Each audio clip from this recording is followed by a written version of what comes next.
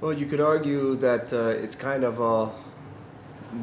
I guess it's kind of in a strange way autobiographical. You know, not that anyone stole from me a screenplay, not that I wrote anything that was so good that someone would want to steal it, but but it I guess I looked at it. The whole movie is about failed dreams and mediocrity. So you could argue that I felt mediocre from the time I got here. I think, I reached for the stars. I found out that I couldn't even get off the ground to reach the stars because I didn't really understand just how much I underestimated just how much work and hustle and talent you actually have to make it. Maybe not so much talent, because obviously there are untalented people that are successful in the industry. And and uh, and basically, I had a friend that was always paranoid about the things that she would create, and she was paranoid to the point where even if we went to a copy store, oh, what if the clerk is looking at my ideas? What if, what, like, do you think that sort of thing happens? Yeah. And I'm thinking to myself, wow, she's really out of her mind. Another inspiration was there was a Simpson episode, I don't remember which one, where Homer, I guess it's Homer inside of a copy store, and he kind of walks by the comic book guy. He's at a copier, and he's like this, and he's like, "Excuse me, are you looking at my screenplay about a robot that runs for president or something like that?" I can't remember what it was, but I'm thinking that's it. That's what I'm talking about, that kind of paranoia. That's what LA is like. Everyone's paranoid like that. With good reason. But not everyone's going to get stolen from, you know what I'm saying? Not everyone's worthy to get stolen from.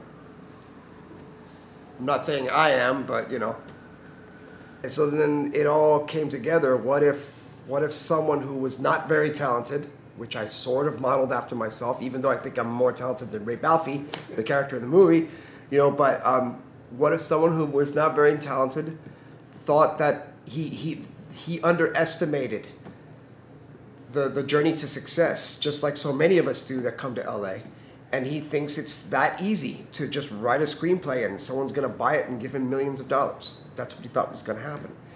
And he starts putting out a shopping list and as to what he's going to buy as soon as someone gives him that $10 million payday, and it turns out he gets rejected 100 times, and he's ready to die because his dream has died hard. But then he finds out that someone stole it from him and actually turned it into a movie. And so that's how the whole screenwriter thing came about. But of course, I wanted to make the movie much, much less about screenwriting. The movie's really not about screenwriting. It's just more about this valley of mediocrity and all of these people with all of their failed dreams. Other artists go through this all the time. Stand-up comedians, musicians, specifically composers, they think they're going to be ripped off all the time.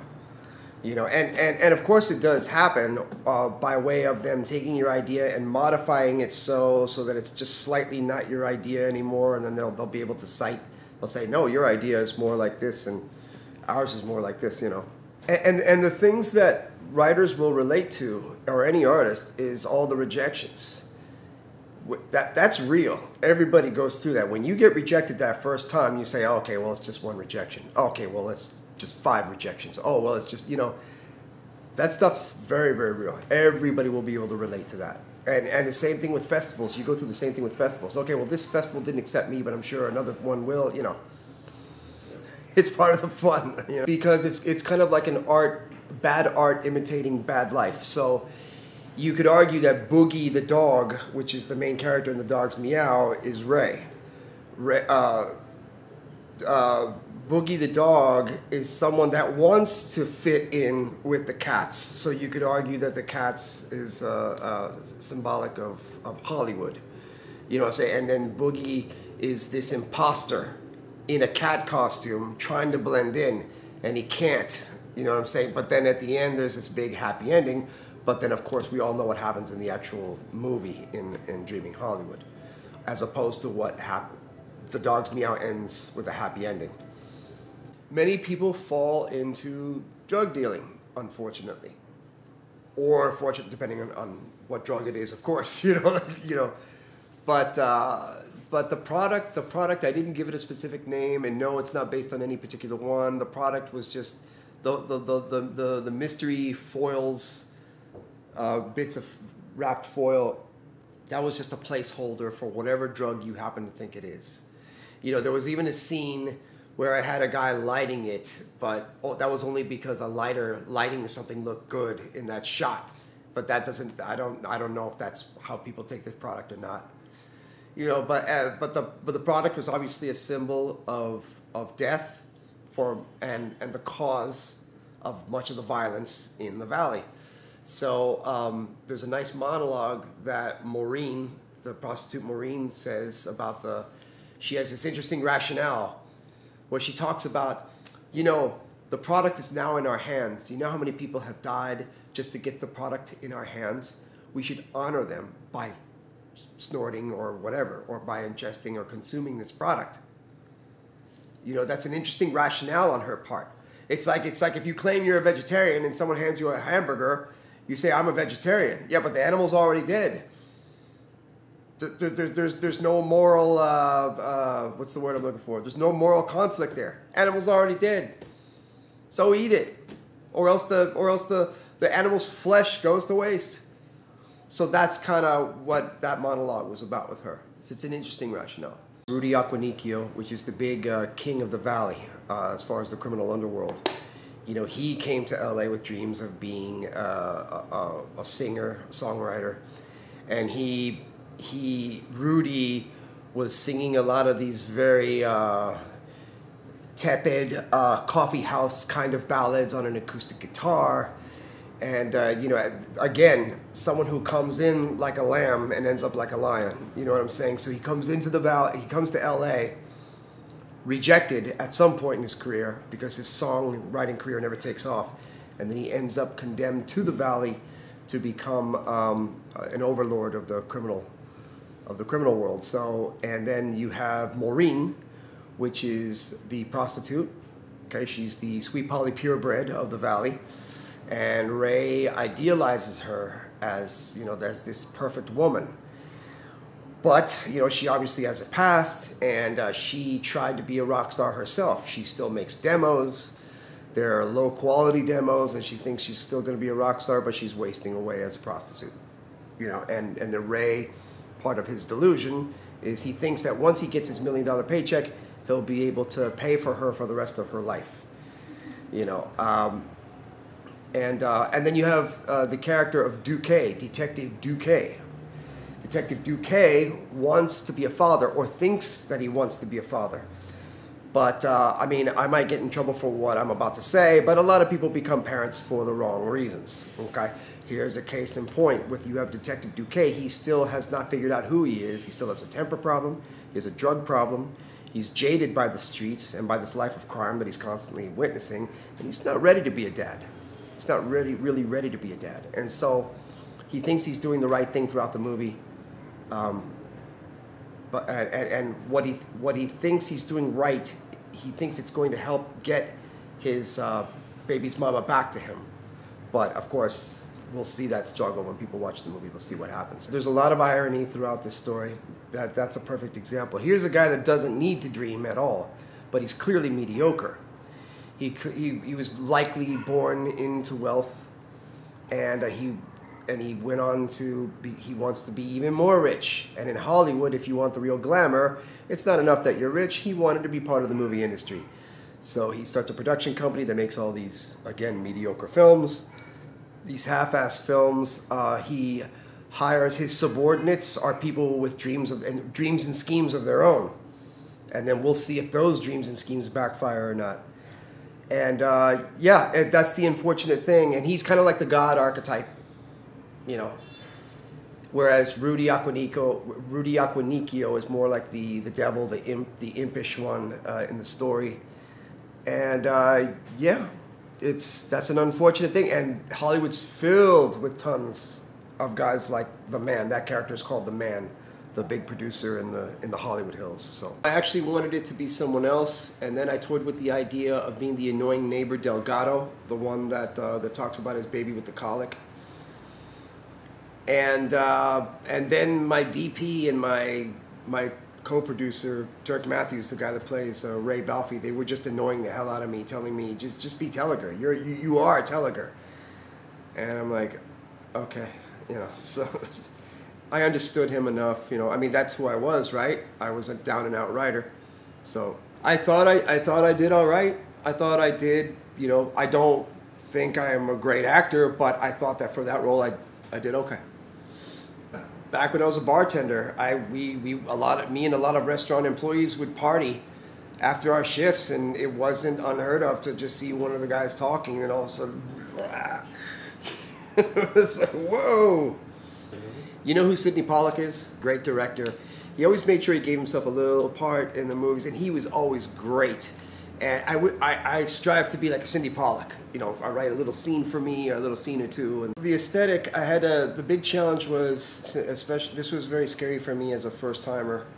How do you make everything look bleak, but not making it look so ugly that it takes people out of the movie? So I tried to make sure that the characters were as animated as possible within these surroundings. So everything felt bleak. The landscape shots, everything's very dusty, and you're hearing this lonely wind. And the apartments, or the little studio apartments where people live, is just nasty and stained and and unkempt. And so I had to make sure that it was like that for all the scenes that took place in the valley. And then the only time that it got a little colorful was when they were up in the hills. Actually, when I think about it, the only parts of the man's mansion that we see are the parts where Rudy's character goes through. And those rooms are also desolate and bleak. So Eraserhead was like, as far as tone, I thought about that movie, even though Dreaming Hollywood didn't end up feeling like Eraserhead, but Eraserhead's a perfect example.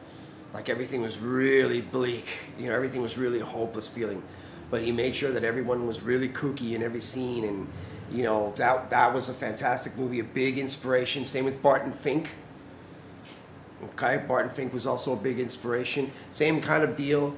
You have a screenwriter cooped up in this tiny, compact hotel apartment room, and same kind of thing. So Monty Python, they would show. I mean, all of those guys in Python, they lived through the air attack from the Nazis and everything, and so a lot of their comedy bits, set pieces, took place on battlefields with people amputated and dismembered, and they found humor in all that. They figured out a way to make people laugh, and they were geniuses at that. It just goes to show you there's comedy in everything. The very first time I ever experienced a movie that was classified as dark comedy or black comedy or whatever was The World According to Garp. And I think that was the first time where I saw like all these tragic events, and somehow the movie was still humorous. And I remember saying, wow, this is a whole, like, it just opened up everything. I was like, wow, how interesting that you could, you could just make a joke or make light of something that was so horrific in that movie. I wish I had read the book, but that movie opened up my mind quite a bit. The movie did not, and aesthetically, the movie did not end up the way I envisioned it in my head, but because we were so compromised because of budget, because a location fell through, whatever. So we had to improvise on the fly. So we lucked out quite a bit, and so we would show up to a location that we rented, something would go wrong, we'd say, okay, well, let's use this room instead. And luckily it fit in with the, this whole scheme of the rest of the movie. Yes, we did storyboard for the most part. But there were some scenes that were really easy, that it was easy for me to communicate to the DP, mid here, then close up, like we didn't have to storyboard the whole thing, but yeah, much of it was storyboarded, yeah. Yeah, the most so-called design that went into the movie, deliberate design, was in Ray's apartment. That's actually my apartment. That we had some guy come in and seal all the windows to make it look like it was this windowless, small, tiny studio apartment. And and so we shot there. We had 7 shooting days in there. And then everything else was kind of by accident. Like, my favorite accident in the movie was there's a Christmas room scene featuring Rudy Aquanicchio. We were in some place that, for whatever reason, they had like a backdrop of like a castle staircase. A backdrop that showed a castle lobby or whatever, the entrance area, with this beautiful staircase. And he's in front of it, and it looks amazing. It's like, whoa! And there's no rhyme and reason for why something like that would be there in a gangster lair, in a Christmas room or whatever. There's no rhyme and reason to have a Christmas room in a gangster lair. That's how we were. You know, I'm not ecstatic about a lot of the music that I did. I wish I had had more time, but whatever. But I kept it very minimalist, so that if there was anything wrong with the music, you didn't notice it too badly, you know. But yeah, you don't want a movie to come off as too maudlin, sappy, and overly sentimental. That kind of stuff, I don't know, talks down to the audience. And, you know, I understand that there are a lot of people that respond to that, but I take no joy in telling a story, that kind of a story, you know. I didn't fight it. I let the movie tell me what it wanted to feel like, you know. So if something worked, I went with it. You know, some people trying to get you to say the inflections just so and this and that, which sometimes is necessary. That needs to be understood. Sometimes that's necessary. Sometimes you do want someone to accent a certain word more in order to get the point across. But for the most part, for me, I would just like listen to them say it, and if it was honest, and if it conveyed what I wanted, even though it wasn't exactly how I heard it in my head, I'd be like, that's fine. And, you know, so the movie was, you know, like I said before, the movie came out completely different from how I envisioned it in my head. I like using the term analog, you know, when a music term, so which is sort of a music term, but, you know, you think of all those analog recordings, those imperfect recordings from the 30s, the 40s.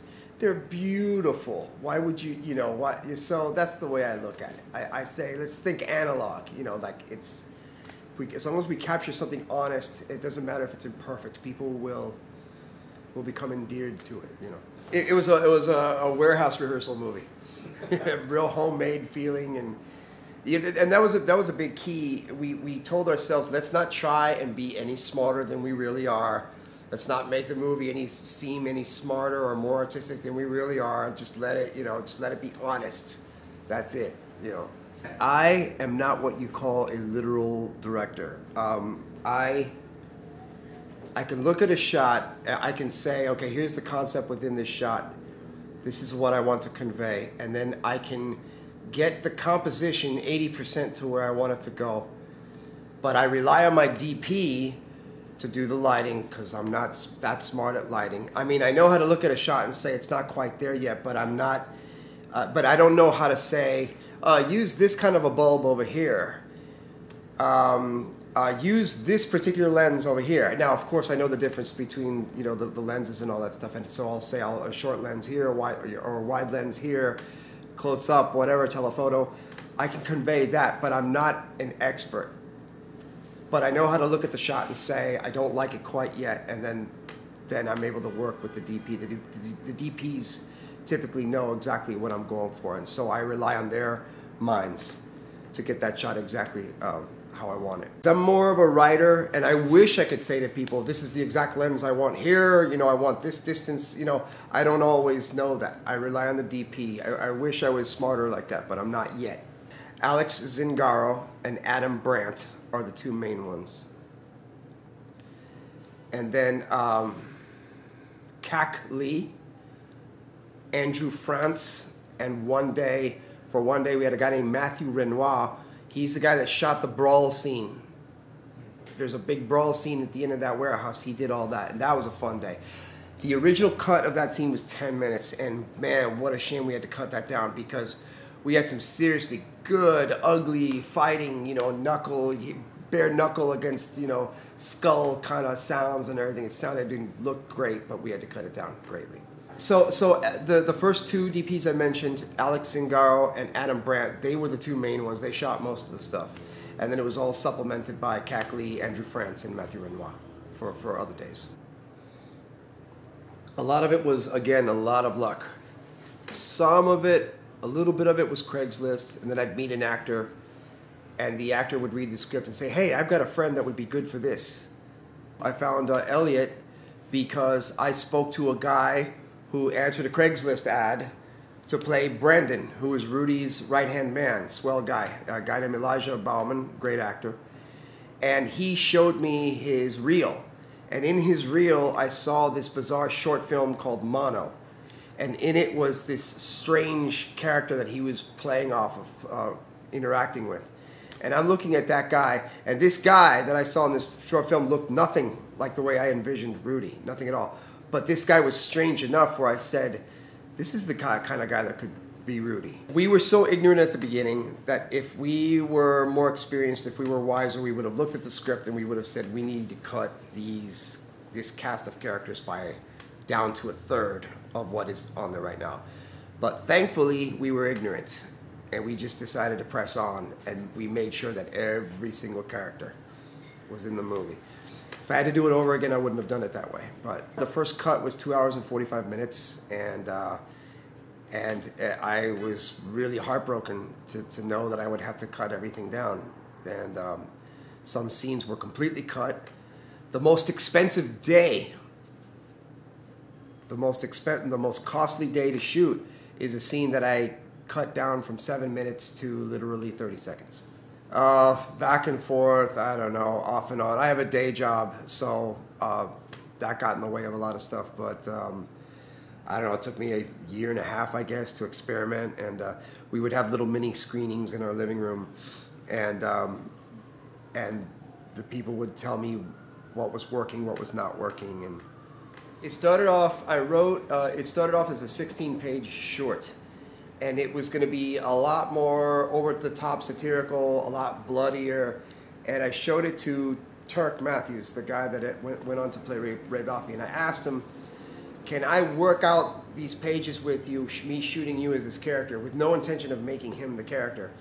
I called it a live storyboard. We went and did it. I cut it together, and we're looking at it. We're like, hey, this is kind of cool. And then one day he just said to me, why don't you turn that into an entire movie, a feature-length movie? And I'm like, no, I can't do that. I can't make it myself, you know.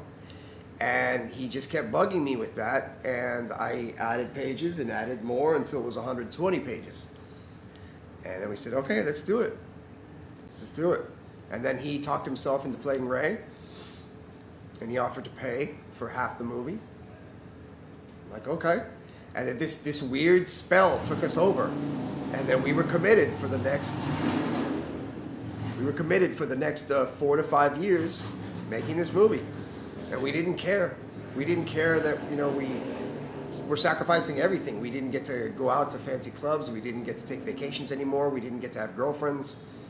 We just somehow fell under the spell and saw that movie to the end. Well, to shoot, it took a little over 2 years, and then everything else was the editing and the post and all that stuff. My favorite part, yes, the scene where I'm very happy with the dialogue is the scene with Rudy and the man, the first time we see them together in the workshop. I absolutely love that scene. Absolutely love it. For whatever reason, you know, I rarely pat myself on the back, but for that one, I love the dialogue. I love what Rudy says to him, how he responds. And then the other scene that I love is when Ray comes upon his final rejection and how he reacts. I love that scene too. You know, he's hallucinating a lot. All right, his mind is deteriorating as he reads these rejection letters. And then finally the 100th rejection letter arrives, and he is close to suicide. And he was really good in it.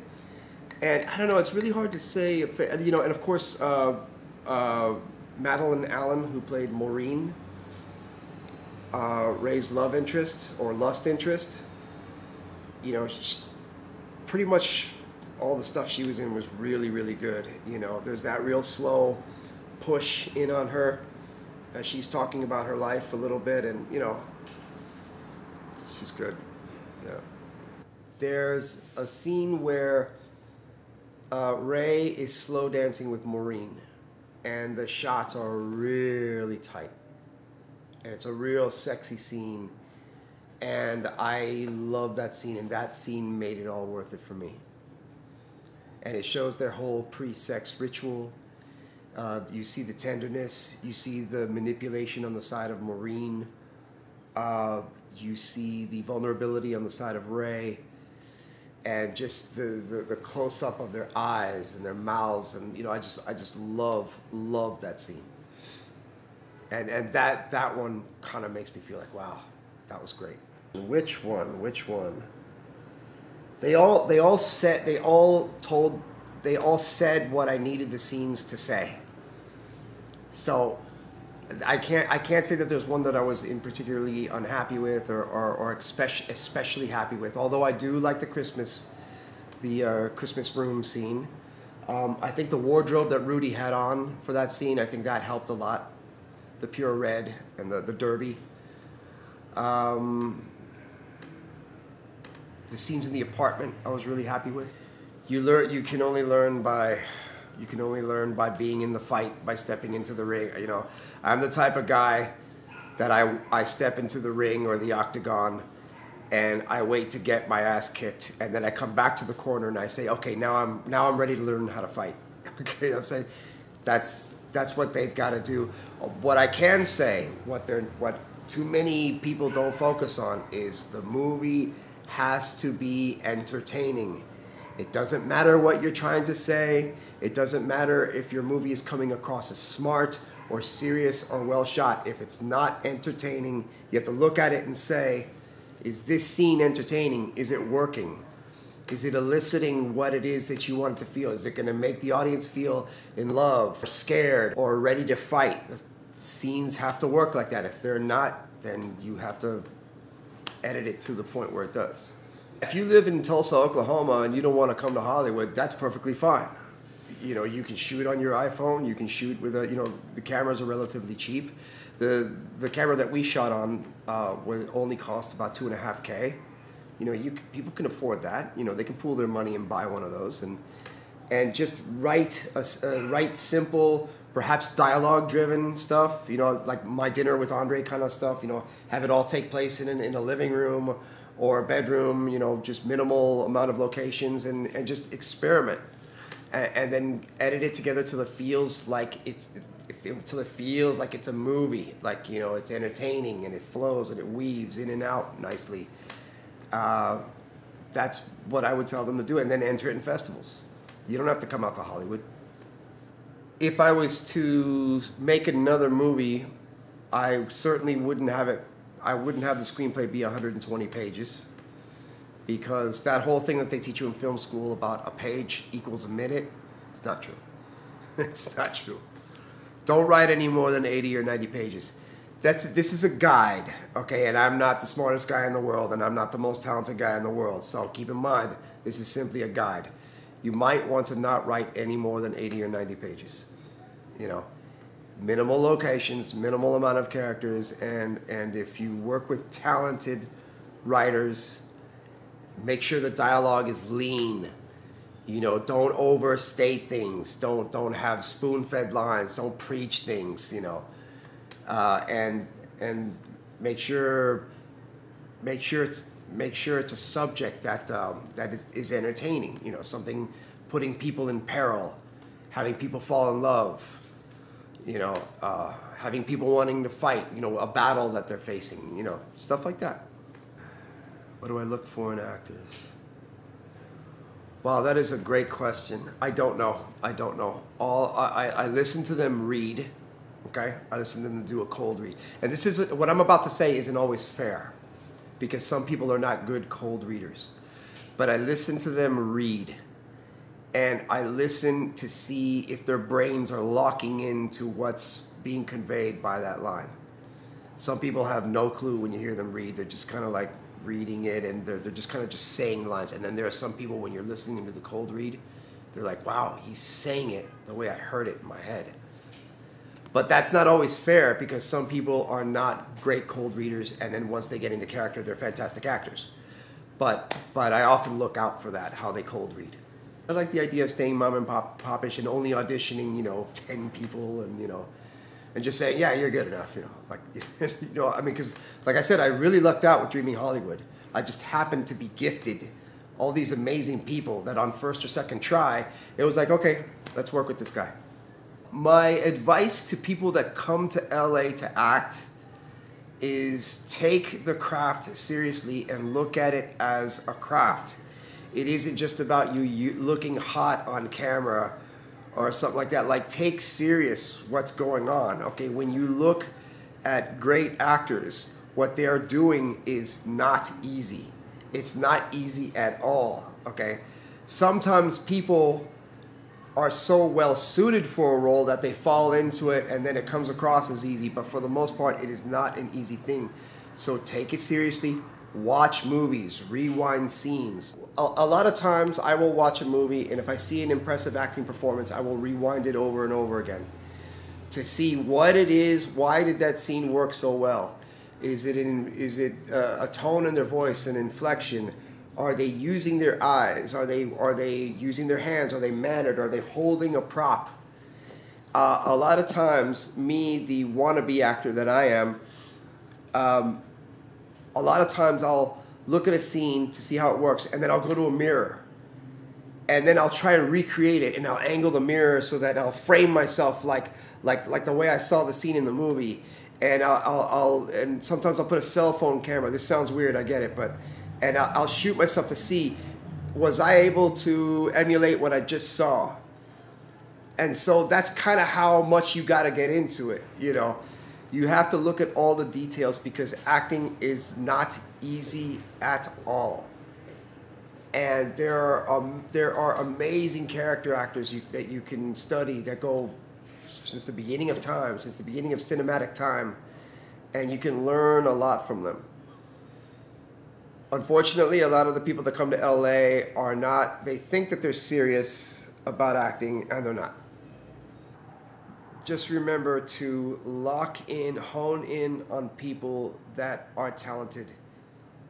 You know what I'm saying? Look for something special. Look for someone who looks like he is in charge of his own universe. That he's not trying to come across like someone else or something else. When don't be snobbish, you know what I'm saying? Every now and then you'll come across an actor who they'll be sitting in a nightclub and they'll be like, oh, I read these sides and the dialogue was so terrible, and I'm like, well, how did you arrive at that it was terrible? Well, I read this page and this one line, I was like, what a stupid line, and I'm looking at that person and I'm like, well, did you read the whole story? Did you put it in context? You know, you could be denying yourself something special. Read the whole thing in context. Yeah, the line, if you isolate it, may sound stupid if you heard it out on the street, but it may convey something about the character perfectly. So don't be such a snob. You know, read the whole thing and absorb it all, you know, stuff like that. You encounter a lot of that from people that aren't as serious about the craft as maybe they should be. And I want to say that all the loser behavior that I just described for you, I was that exact same person until I matured. And when I finally made this journey, I was no longer that person. And one of the great things about having gone through that journey is now I appreciate the artistry in everything. I'll even look at this room and say, wow, look at what's cool about this room. I'll watch an episode of Columbo and I'll be like, wow, that shot was great. How did they do, you know, like all these things that we take for granted and we make fun of, an episode of Three's Company, whatever. Now, and when I watch bad movies, I'll appreciate them more. You know, that's the great thing about me. The great result of me having gone through this journey is that now I'm more appreciative, which then opens up my mind and makes me a happier guy, a happier clam. Any success, of course, is welcomed, however big. So no, there isn't any particular group. People keep describing it as one day having a cult following. Well, sure, that'd be nice. I would like it to be timeless. I would like it if 20 years from now someone invites me to a Q&A and says, hey, you made this obscure movie back in the day. You know, that'd be fun. I've accepted that this isn't going to be some big mainstream success. It's not, you know. Believe it or not, it comes in the form of these little victories. Okay, let's say I was not being interviewed. Let's say I was not being fussed over right now and there was no camera. If you and I were sitting here and you had just seen the movie and you're saying all these exact same things to me, the fact that you got this about the movie, you got that, those are the things that are the most meaningful. Most meaningful. When someone comes up to me and based on what they express, indicates to me that they paid attention and that they got it. That makes the work all worthwhile. Yeah. You are connecting with another human being. It's almost like making love. Someone is connecting with something that you created and is appreciating you for it. Even when they criticize you and they tell you you did something wrong or you did something bad, that means a lot too. It means they're paying attention to you. Who's totally happy with something they create, you know, so I am proud of quite a lot of it, and you know, I go off of other people's opinions, and yes, I do love it. I have great affection for it, and yeah, I'm proud of it, sure. I think that you have to think that you're always right, but with a little openness to, you know, listening to other people, you know, because if I was as talented as Tarantino, there'd be no question. I'm sure that what he comes up with is correct. Once I feel something, once I get my footing on an idea, and I know something's going to work, and if no one else in the room gets it, I try and convince everyone to fall in line with what I'm thinking. And I'm glad I did that. I'm glad that there were plenty of moments where I had to push. The idea is to recruit a bunch of people that are smarter than you. That's the idea. And if you know that, you trust them, and you go with it. I love music, so I'm always composing and drumming. You know, drums is my main instrument. So a perfect world for me would be Tuesdays and Thursdays filmmaking, Monday, Wednesday, and Friday, you know, doing music.